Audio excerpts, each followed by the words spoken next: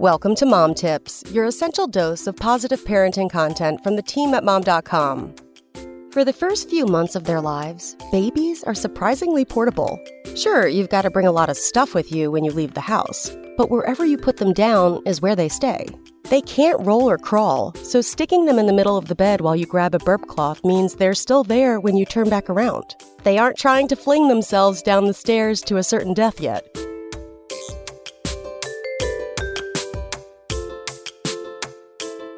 As moms, we can breathe. Depending on the baby, sometime between months 5 and 7, something changes in a major way.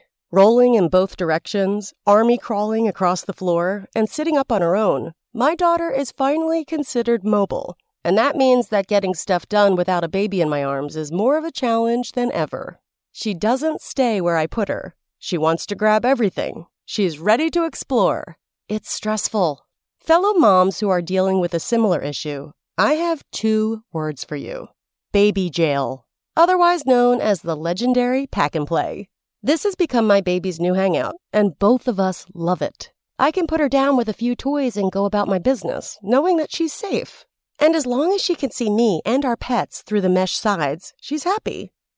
For at least 15 minutes. Baby jail has given me freedom I never dreamed possible with a baby. What do you mean? I can drink my coffee without tiny hands trying to grab the mug? Are you saying I can actually go to the bathroom alone? Can I empty the dishwasher without being interrupted? Did I just get caught up on my work emails for 10 minutes straight to the sound of a happy baby cooing in the background? Yes, I did.